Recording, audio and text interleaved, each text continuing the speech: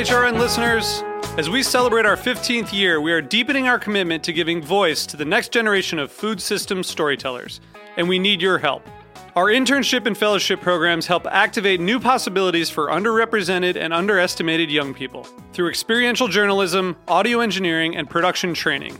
Through these unique programs, HRN helps food equity stewards build essential workforce readiness skills that expand their potential and foster economic mobility.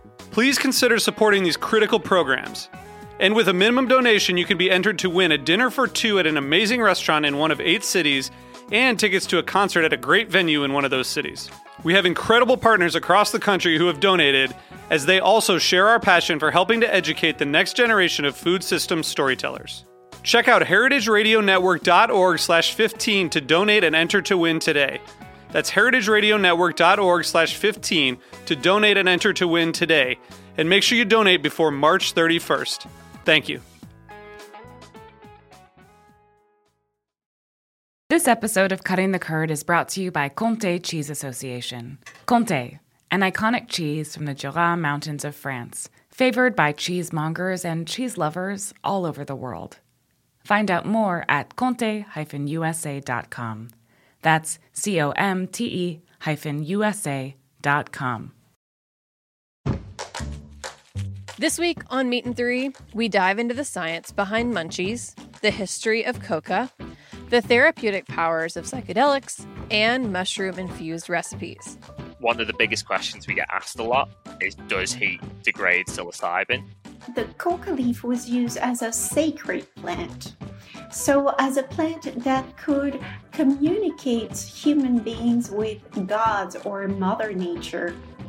What you can start to appreciate here is that cannabis is activating and hijacking the system throughout the body.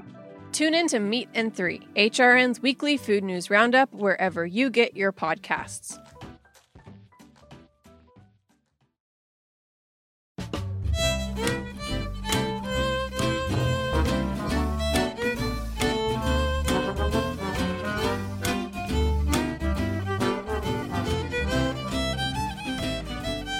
Hello, and welcome to another episode of Cutting the Curd. I'm your host today. My name's Jessica, and I'm happy, delighted, so honored to be here this evening with a Heritage Radio Network Hall of Fame inductee, Joan Gusso. Joan is referred to as a matriarch of the Eat Locally, Think Globally food movement. She's an author, a professor, a food policy expert, and a very savvy gardener. I have the extreme luck of living very close to Joan. I've been in her garden, and it is awe-inspiring to see what she grows and how she grows. I want to also point out that she's inspired and influenced folks like Barbara Kingsolver, Dan Barber, and Michael Pollan. And Michael Pollan once said of Joan, "Once in a while, I think I had an original thought. Then I look and read around and realize that Joan basically said it first." So I would love right now to introduce the Heritage Radio Network listeners to Ms. Joan Gusso. Joan, it is so wonderful to have you here with me today. It's great to be here, Jessica. It's nice to talk to you in this formal way. Yes, it's true. We are neighbors, and I have had the pleasure of getting to know you over the years, working alongside you, being your friend. And I also want to point out to people, one of the reasons I'm inviting you onto Cutting the Curd is that you are a real avid lover of cheese. And you are also someone who cares deeply about food and farming and where our food is coming from. And one of the conversations we've had recently is about this idea that we need to get people connected back to nature. That I think what you've said is that what we need is a more direct contact between people and the earth. And we need to worry about how much we're doing to the earth, and that food is one of the ways that we can do that.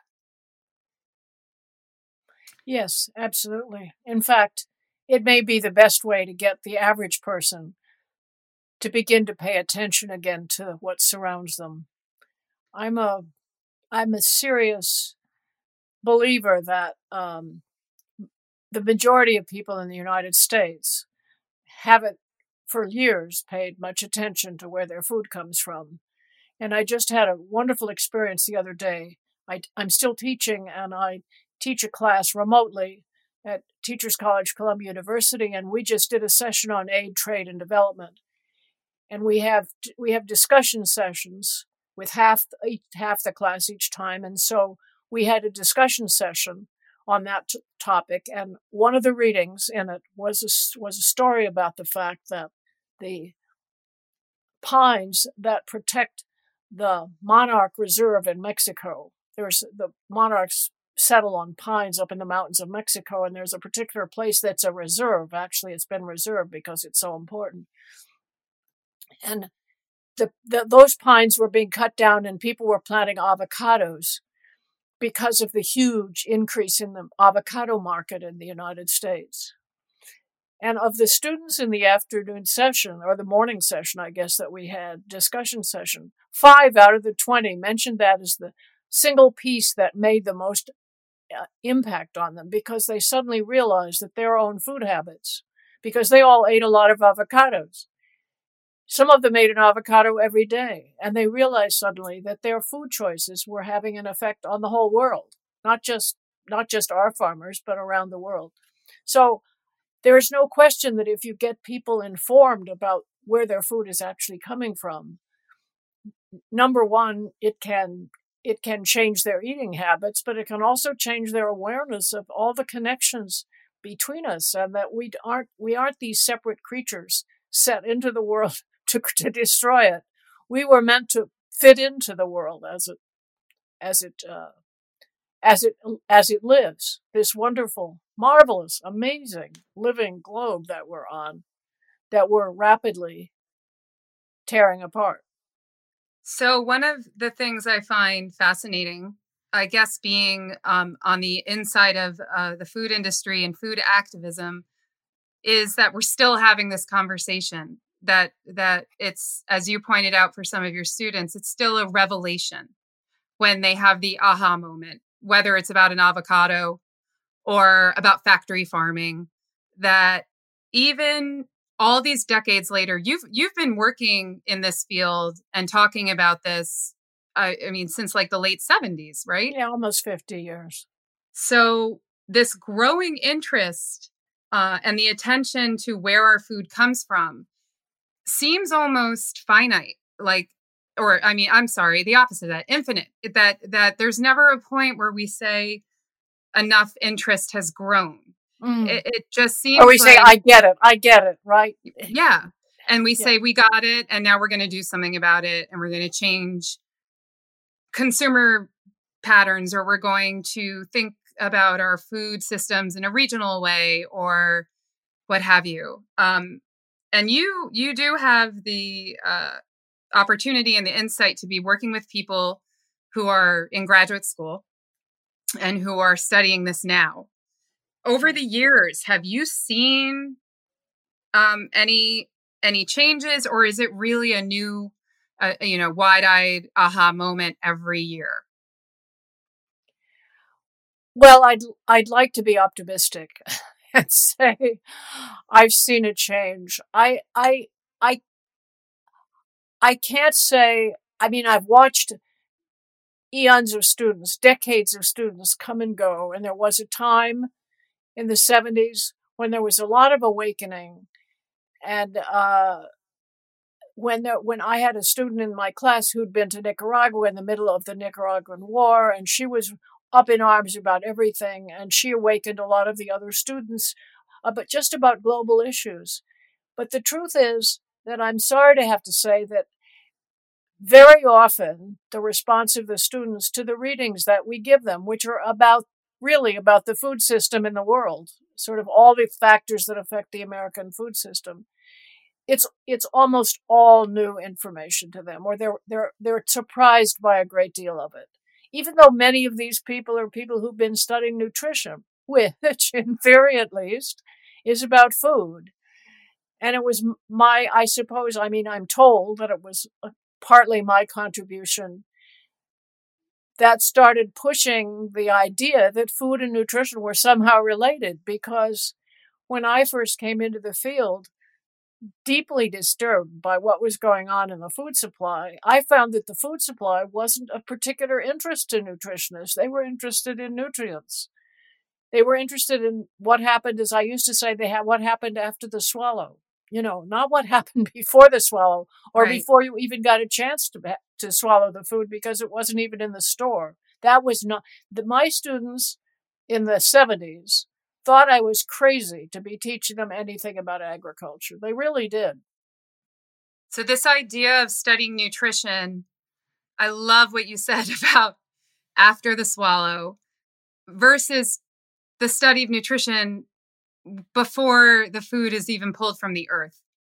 And that to me, the reason I got so excited about having you on Cutting the Curd is because, we talk about cheese, we talk about grass, and we talk about like great grass makes great milk and great milk makes great cheese. And I do think there is a bit of a mind shift, especially when we look at some food at the end, the end of the production of food, at it's enriched, things are added.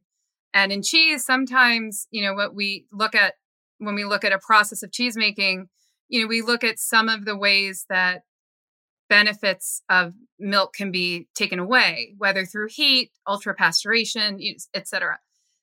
So I love that idea of looking at nutrition from the very place where food starts.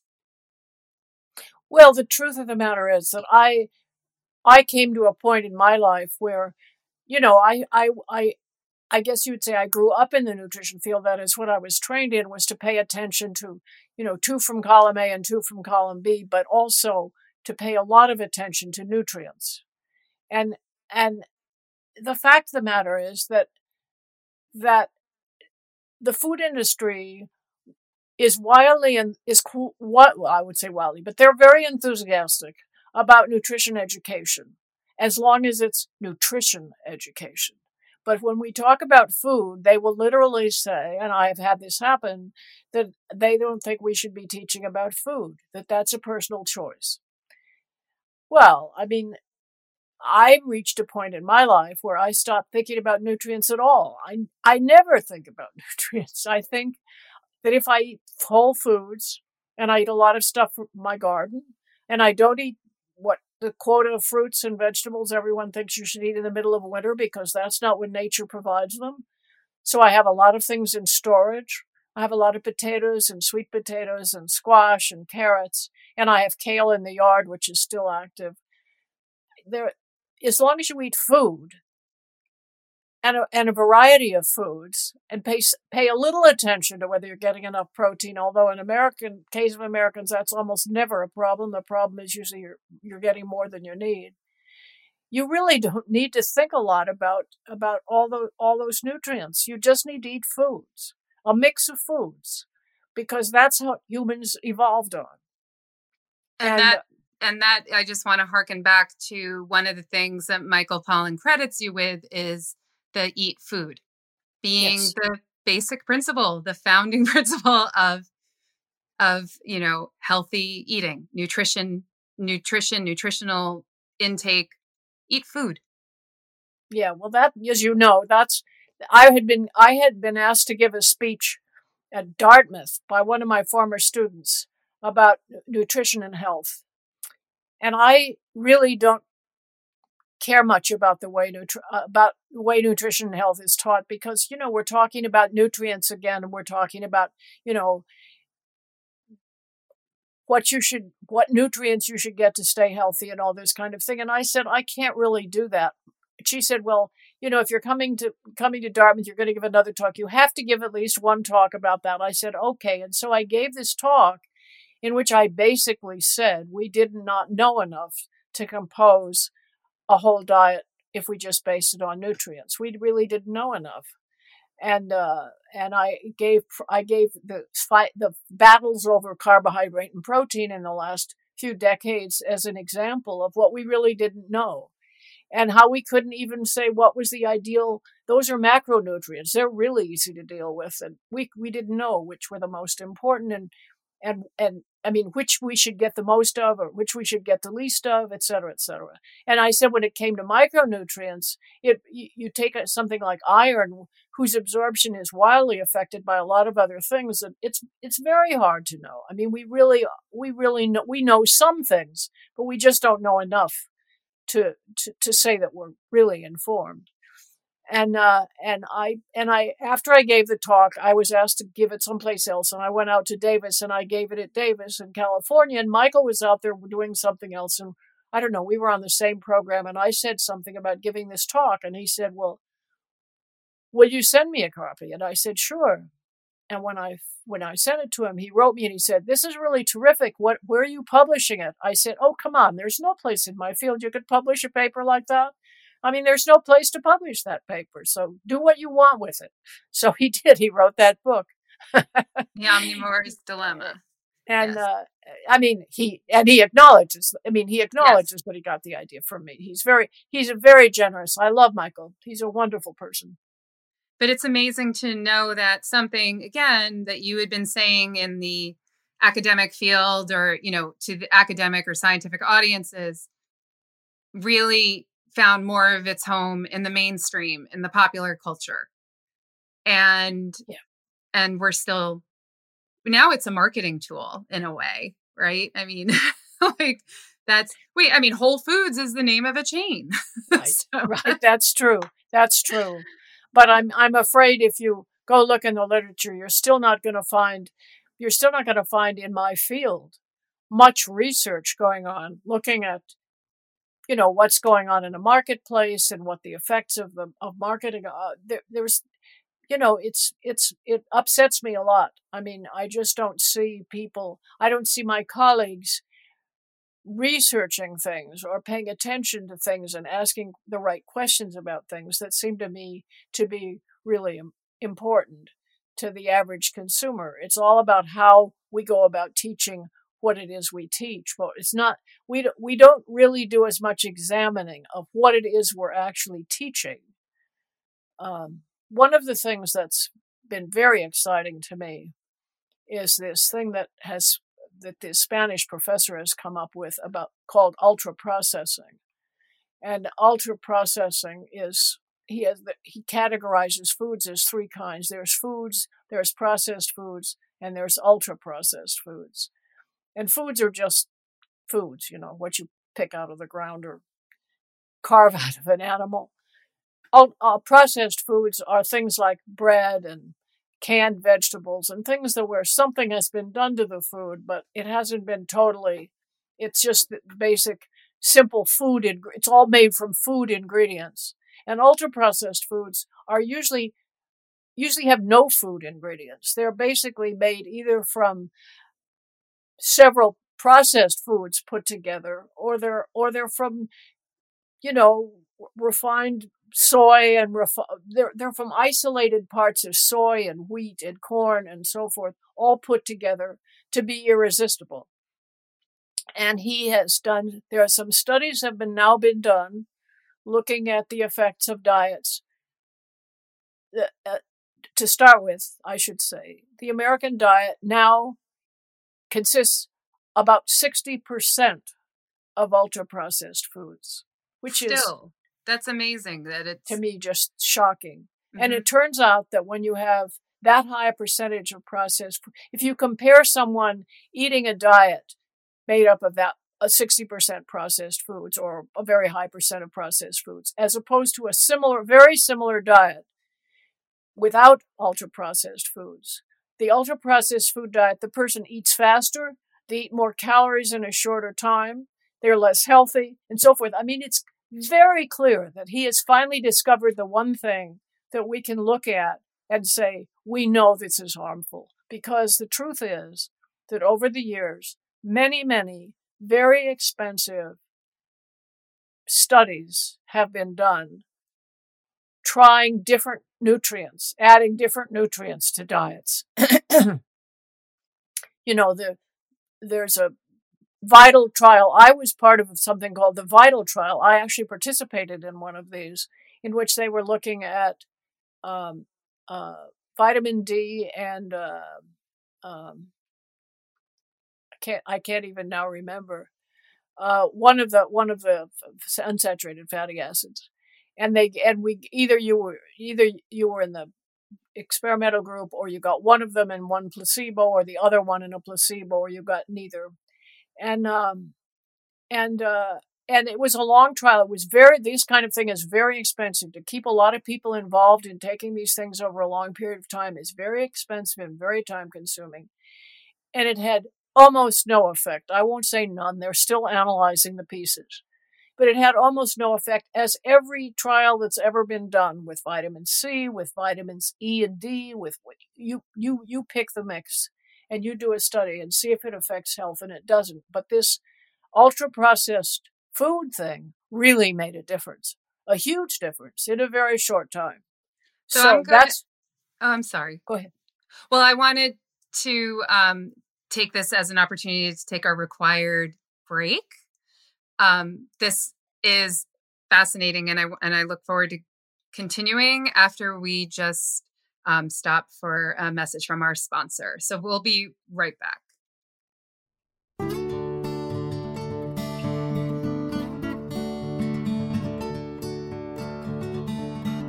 This episode of Cutting the Curd is brought to you by Comté Cheese Association. Comté Cheese Association represents the Comté PDO, Comté Protected Designation of Origin in the USA. Comté is a raw milk cooked pressed cheese from the Jura Mountains of France. There, every day, 2,500 family farms deliver milk to over 150 local cheese-making facilities, or fruitiers. This milk must be transformed into Comté within 24 hours of milking to preserve the lactic microflora in the milk, ensuring the cheese's aromatic potential. About 105 gallons of milk are required to craft a single wheel of Comté. Comté takes time to acquire its flavors in the affinage cellars. After 8 months of aging by dedicated affineurs on average, each wheel of Comté is graded and shipped to market. No wheel of Comté is the same. Its flavors speak to the pastures where the cows grazed, the season in which it was made, the particular craftsmanship of the cheesemaker, and the time spent in the aging cellar. Therefore, every wheel of Comté is unique. Learn more about Comté, an iconic cheese from the Jura Mountains of France, favored by cheesemongers and cheese lovers all over the world. Find out more at comte-usa.com. That's COMTE-USA.com.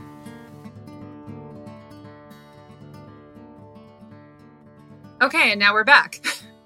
Welcome back with Joan Gussow to a really fascinating conversation about a lot of things concerning the food we eat and how we determine nutrition. And also, I want to make sure we also talk about how we produce our food as well. Can we talk for a minute about regenerative grazing, regenerative farming, biodynamic farming? These are some of the terms that we in the cheese industry are starting to see more and more pop up when it comes to the way dairy farmers are taking care of their herds and producing milk. Can you talk a little bit about these methods and why they're essential to some of the larger points that you've been making? Yeah, it's really, this is, when you asked if there had been change, this is one of the things that I look at very positively, except for the fact that, of course, the big corporations are trying to co-opt it and talk about sustainable agriculture in their terms. But the real meaning of what's been going on is there is a whole group of farmers, an increasing number of farmers are trying to use their land in a way that sequesters carbon, in other words, reduces the carbon dioxide in the air by sequestering carbon in the soil, And in raising animals particularly, I was just looking at a video the other day. I'm part of something. I just have to do a little diversion here. There's organic and there's a standard for organic, and I don't think many people realize the degree to which once organic became popular and people bought it, the big guys moved in and started saying, but at first they attacked us, and then they said it didn't mean anything. And then once it started getting popular, they said, oh, let's take that over. And so in effect, we now have fruits raised indoors hydroponically, and it's called organic, even though organic is based on improving the soil. And you have no soil in hydroponics, so it's a complete fraud in my view. And they've also certified confined animal feeding operations, those CAFOs, in which those animals are herded together in huge numbers and never graze on pasture at all. And where organic says animals have to be raised in keeping with their natures, and they have to have, I think they're supposed to be on pasture 130 days a year. But they've certified these places where there isn't enough pasture around to feed a tenth of the cattle that are there. So organic has been corrupted. So there are a lot of people trying to wave their hands, and one of the groups is called the Real Organic Project, and I'm on the board of advisors of that. And they're saying, we accept organic, but we have this added thing that we do not accept these distortions of organic, because organic is about repairing and feeding the soil. And so what you asked about is really these places, and there are many farmers doing it now, of dairy farmers who raise their cattle on pasture. They improve the pastures. In fact, I was watching a video the other day of a farmer saying that he was not only raising cattle and making yogurt, and yogurt was their specialty, but that they had also been raising other crops and plowing the soil, and he realized that he was ruining the soil, and he ended up giving up all those other things and putting all that land back in pasture. And he was talking about how the soil was improving every year because the cattle are grazing this pasture. They're leaving their droppings, which fertilize the pasture, and the pasture, because we now know there's this whole underground community of organisms that's really responsible for soil fertility. It improves the organisms in the soil microbiome, as it's called, and so it's really wonderful to see what people who are really taking care of the land. And this is catching on, this idea. There's a quiet below the surface battle going on between organic farmers who still plow the soil because they're growing annual crops, and they feel they have to plow the soil, and the sustainable people who are against any plowing, any breaking up of the soil at all. But that's like a debate between angels, in my view. They're both doing, if the farmer is genuinely organic, he's working as hard as he can toward getting to minimum till anyway. So the whole question of tillage in the soil and breaking up the soil is the one where there's still an edge between the good guys.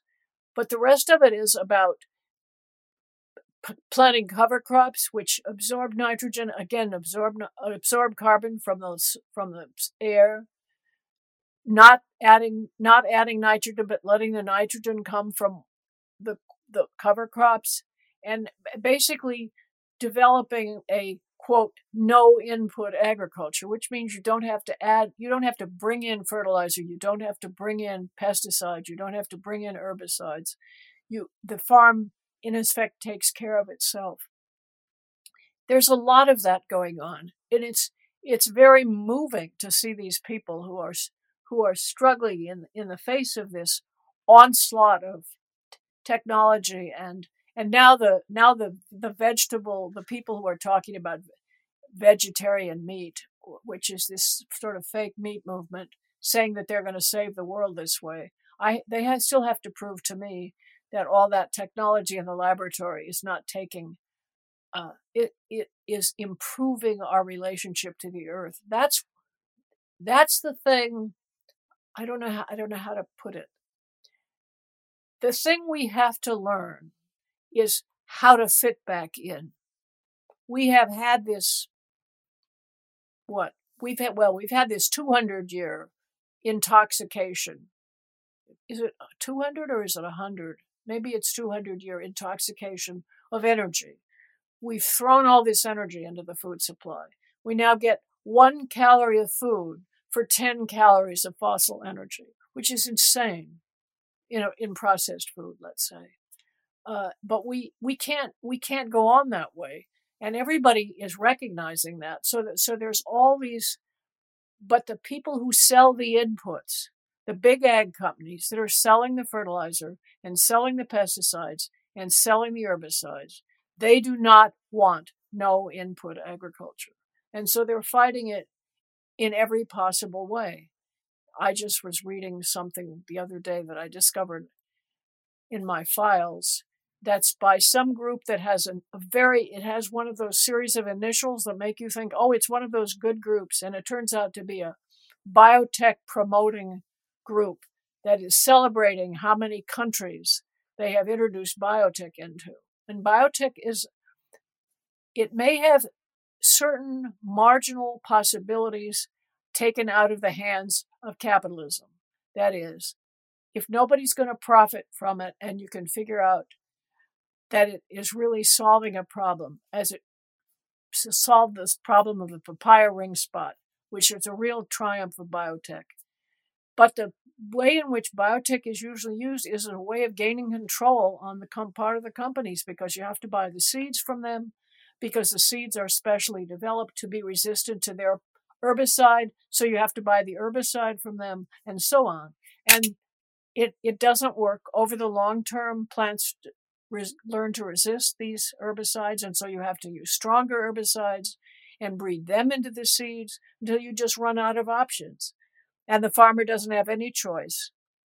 So it's so important that we understand that the urgent thing is to get ourselves fitted back into nature and stop destroying the planet that is our only home. And we're really cutting it close, as they say, because not only is it's not just global warming, it's that we're destroying the insects, we're destroying the animals, we're destroying the birds, we're destroying the butterflies. I mean, there was an article a couple of years ago in The Guardian or someplace called Insect Armageddon. Well, that got sort of called back, and people said, well, it's not quite that bad. But the loss of insects is stunning. There's a really, really beautiful book called The Moth Snowstorm, which is about the fact that when you used to go driving at night, the headlights would pick up all these insects flying in front of the headlights. And they would, ultimately you'd have to get out and clean off your headlights. Yes. Because there were so many insects. I do remember those days. That's gone. I hate to say that I haven't even noticed. No, it's gone. The insects are gone, and it doesn't happen. And that's like, your children don't know about that. They never will know about that. That's a very serious thing to say, So we have come to a point that's very, in this conversation, that's pretty dire, pretty painted a bleak picture. And yet at the same time, we've also pointed out some really great things that are happening, that there are farmers and food producers who are taking up the charge to connect back to the earth, and in effect, connecting the consumers back to the earth through eating the food they create or that they grow. Looking ahead to the next administration, to the Biden administration, and I know there's been a lot of changes in the way we the way our country has approached agriculture over the last few years. What are you looking for in this next administration? What would you like to see?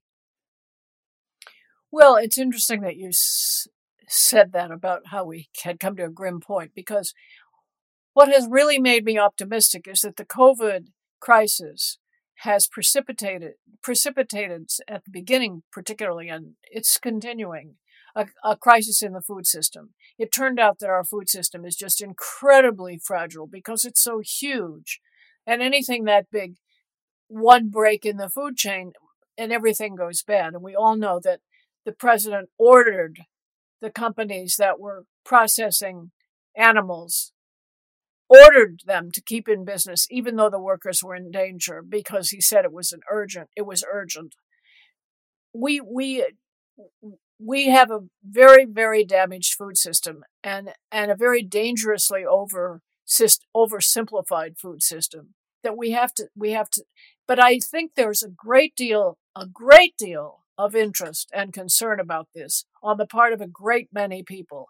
And we also have a food system that has systematically deprived Black people of their part in agriculture. I mean, we used to have the number of Black farmers, the amount of land in the hand of Black people has been systematically degraded by a Department of Agriculture, which was hideously biased.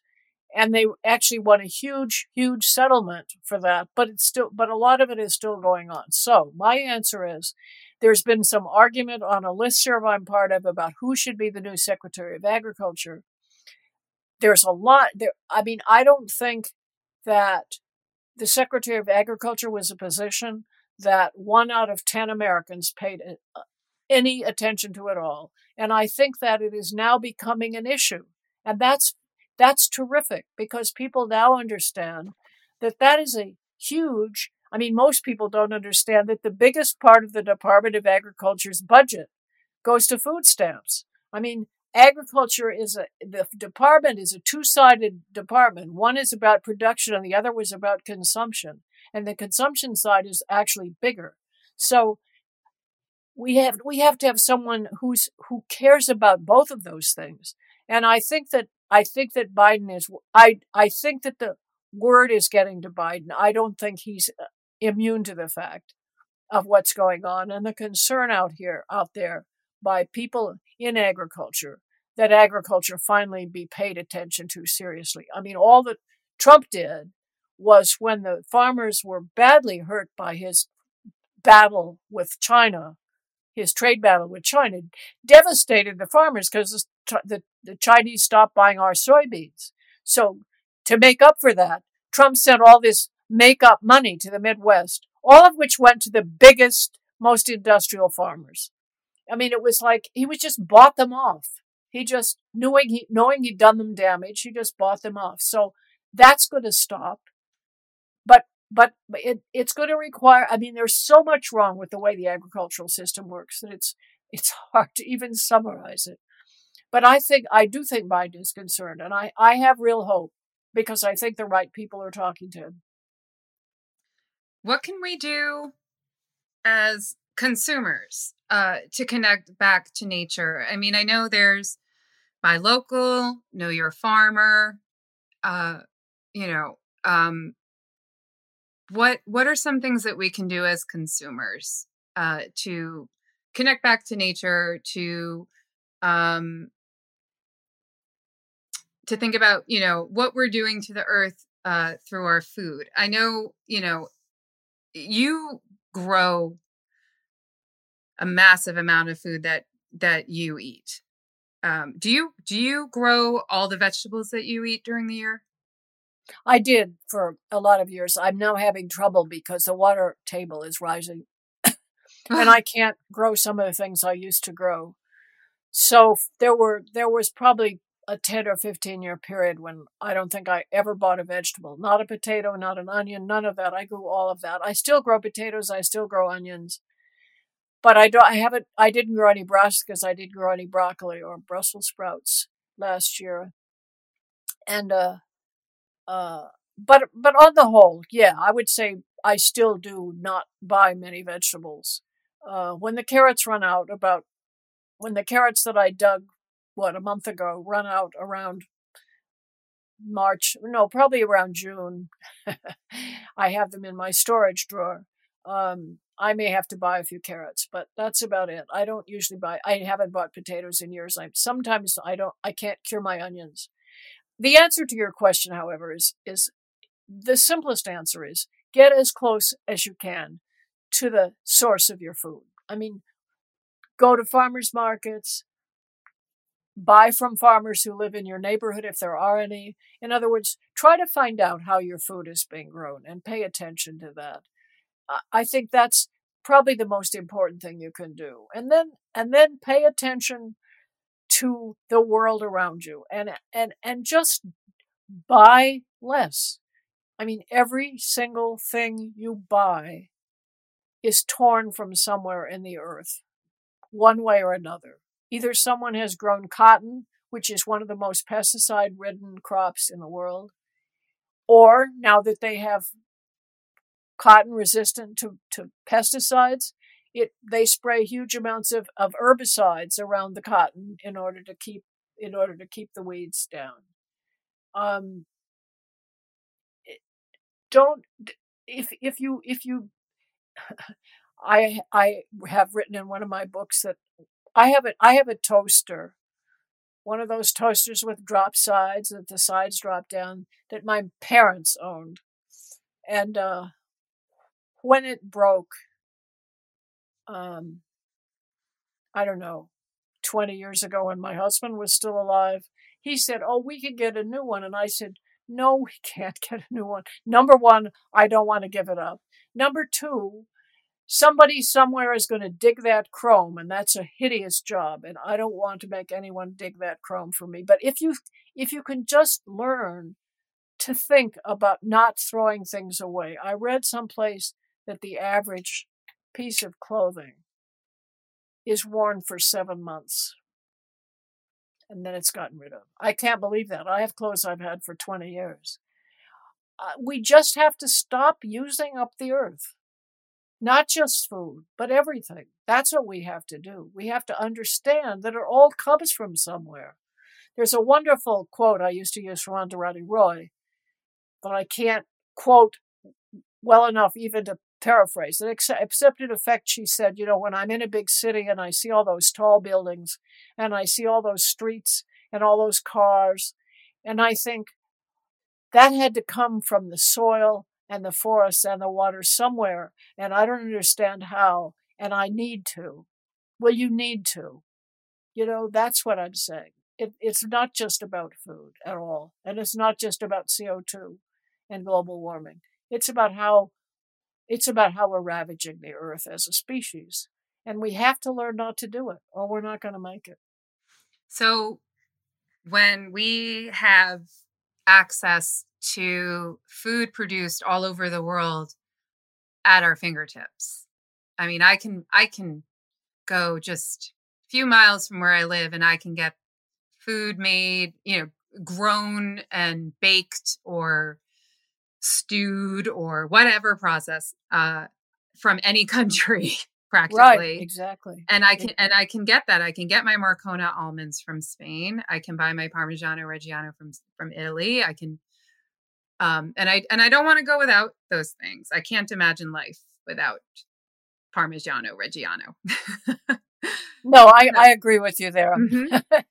But do understand that there are differences. There's a difference between importing a wheel of Parmigiano Reggiano, which does not have to be kept ice cold the whole time, which is durable, which is used in small amounts, and importing fruits and vegetables, which have to be kept in a cold chain, which in itself is very expensive.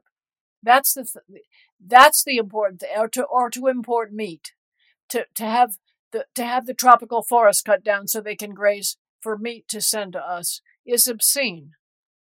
I mean, it's obscene that we would be importing. Well, I mean, trade is nuts. I mean, I remember of economists that I deeply admire once said that we both import and export sugar cookies between the U.S. and Europe. We just send the things back and forth. We do the same thing with wheat. We export a huge amount of wheat and we import a huge amount of wheat. Well, now that's mindless. That's insane. Even though wheat, also doesn't have to be kept cold, so it's needs spices. Spices, we don't have to do without spices. They're high value. They don't take up a lot of space. They don't destroy soil. They're dry. That's no reason why we shouldn't trade spices. That was one of the first things that got traded, right, in the human history, the spice trade. But we just need to be thoughtful about it. I think that's a really important thing for us to think about in our industry, where distribution, logistics, often are the greatest obstacle for a small producer to be able to get their product from one place to another. And sometimes when their cheese or yogurt, or often the perishables, which need to be refrigerated, which need to travel at a certain temperature, sometimes not knowing that much about your field, I would say goat cheese is one of the things that shouldn't be shipped around, right? Because most goat cheese is soft cheese and has to be preserved. And as far as I know, maybe I'm wrong. Am I wrong on this? I mean chèvre, the little soft goat cheeses. I wouldn't imagine that the terroir was incredibly important for that, or is it? It is. Okay. I'll come over and do a little tasting of fresh goat cheese from Vermont, Wisconsin, and California.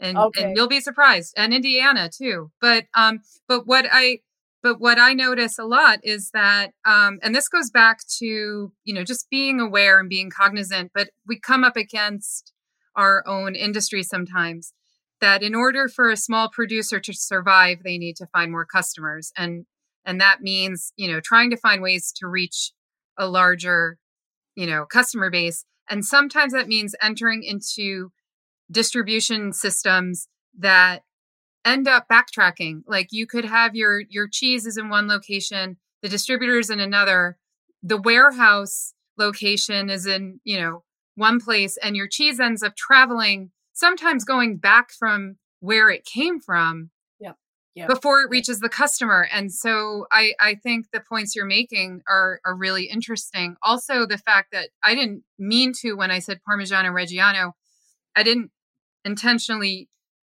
use that as an example, but really that cheese and many aged cheeses, those started as ways to preserve a perishable product.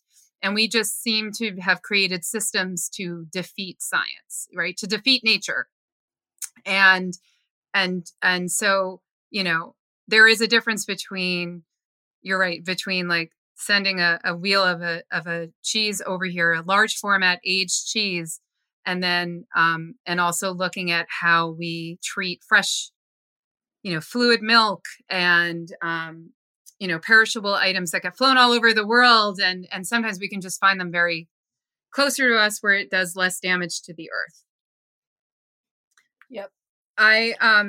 I do want to say, or I want to ask you before we wrap up, because there's been so many big thoughts in this conversation, and you've made so many great references to books and to people that I think all listeners will want to maybe go back and take some notes and do some of their own, further education.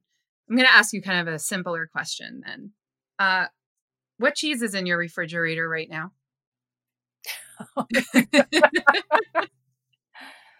Well, there's Parmigiano, which I confess, this is a terrible confession, but I buy it grated at the health food store.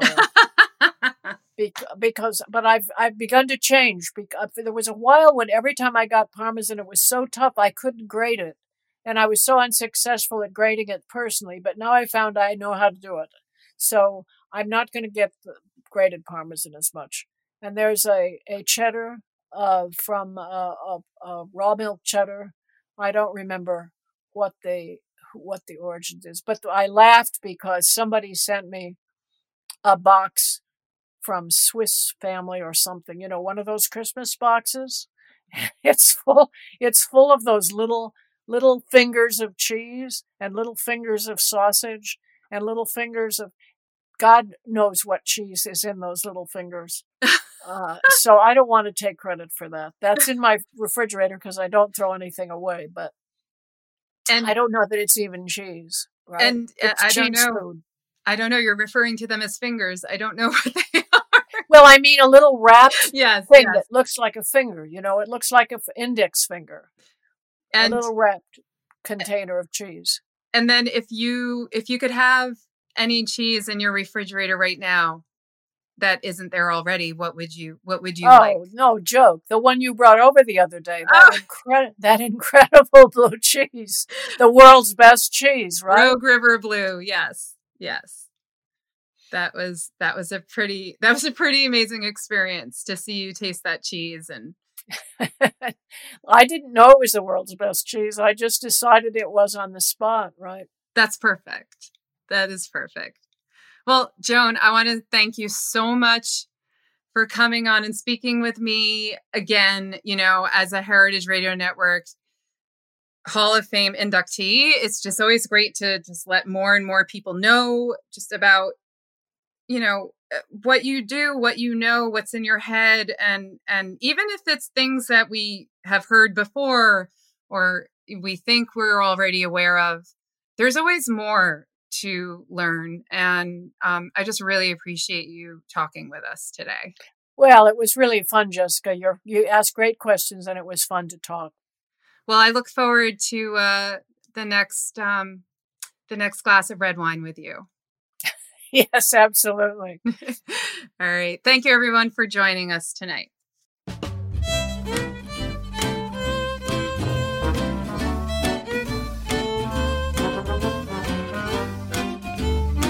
Cutting the Curd is powered by Simplecast.